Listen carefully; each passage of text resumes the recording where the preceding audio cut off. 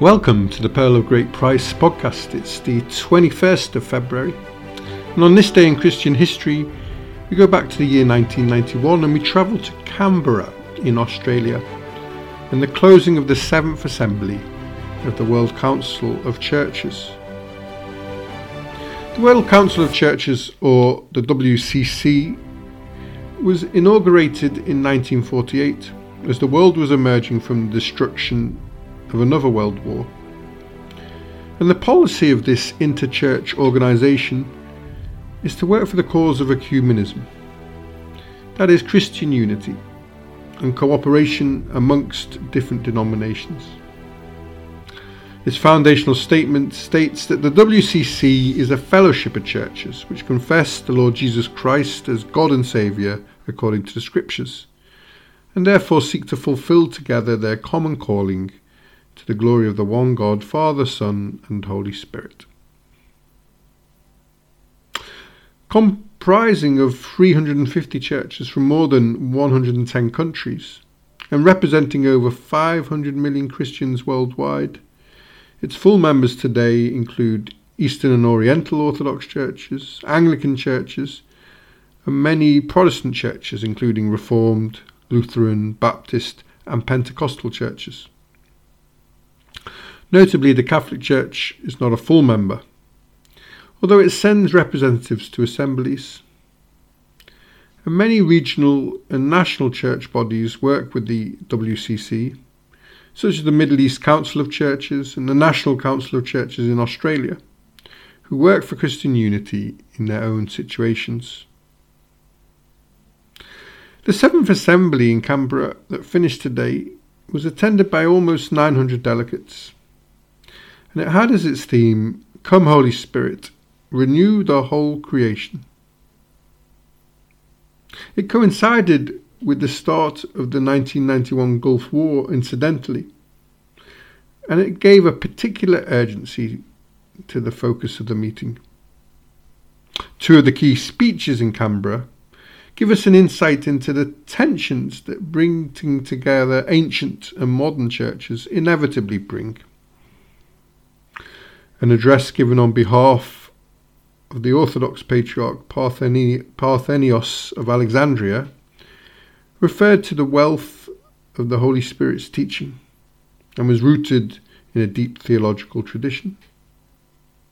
While a Korean theology professor spoke of the Holy Spirit in the context of political, ecological and social challenges and was introduced by an impressive dance performance. And there certainly is a wisdom in living with these tensions instead of trying to resolve them immediately.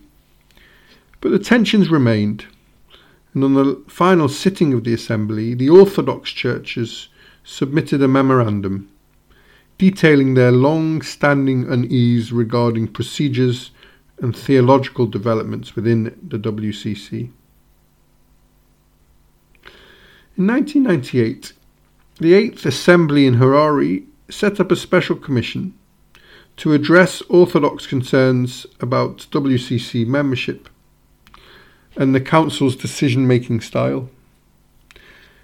It proposed many clarifications, but one was that interconfessional prayer at WCC events should not be seen as worship, particularly that it should avoid giving the impression of being the worship of a church.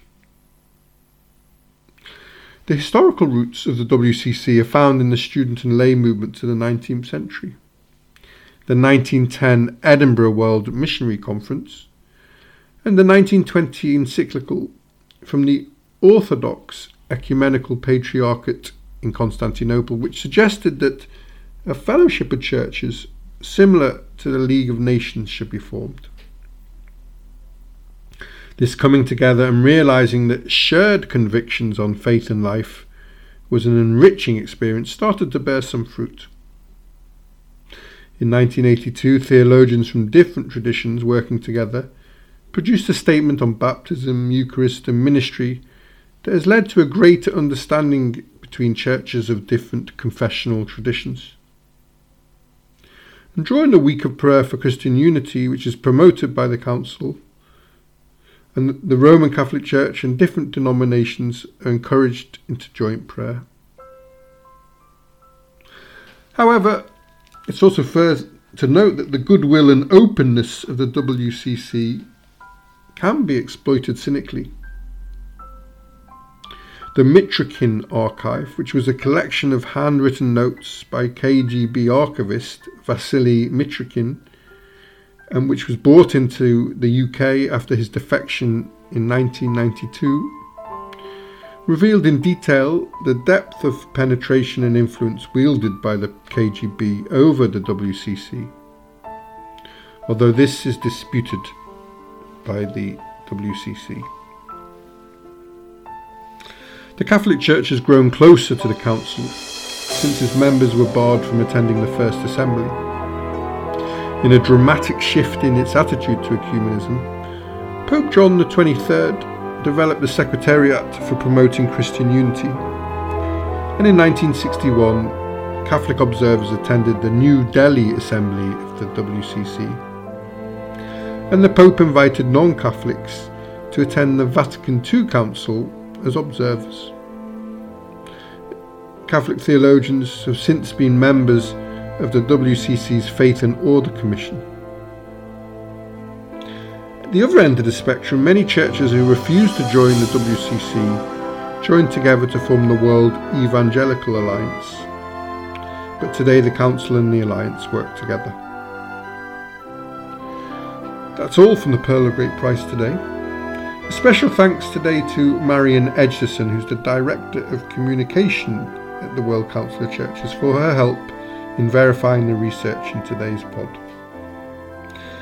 If you'd like to know more about anything in today's podcast, email the show on pogppod@gmail.com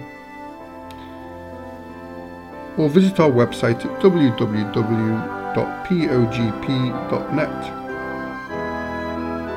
And please join us tomorrow as we look at the People's Power Revolution in the Philippines and the Church's role in that.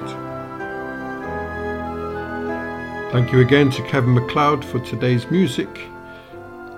Have a lovely day wherever you are, and thank you for listening. And thanks for those who are giving feedback and emailing in.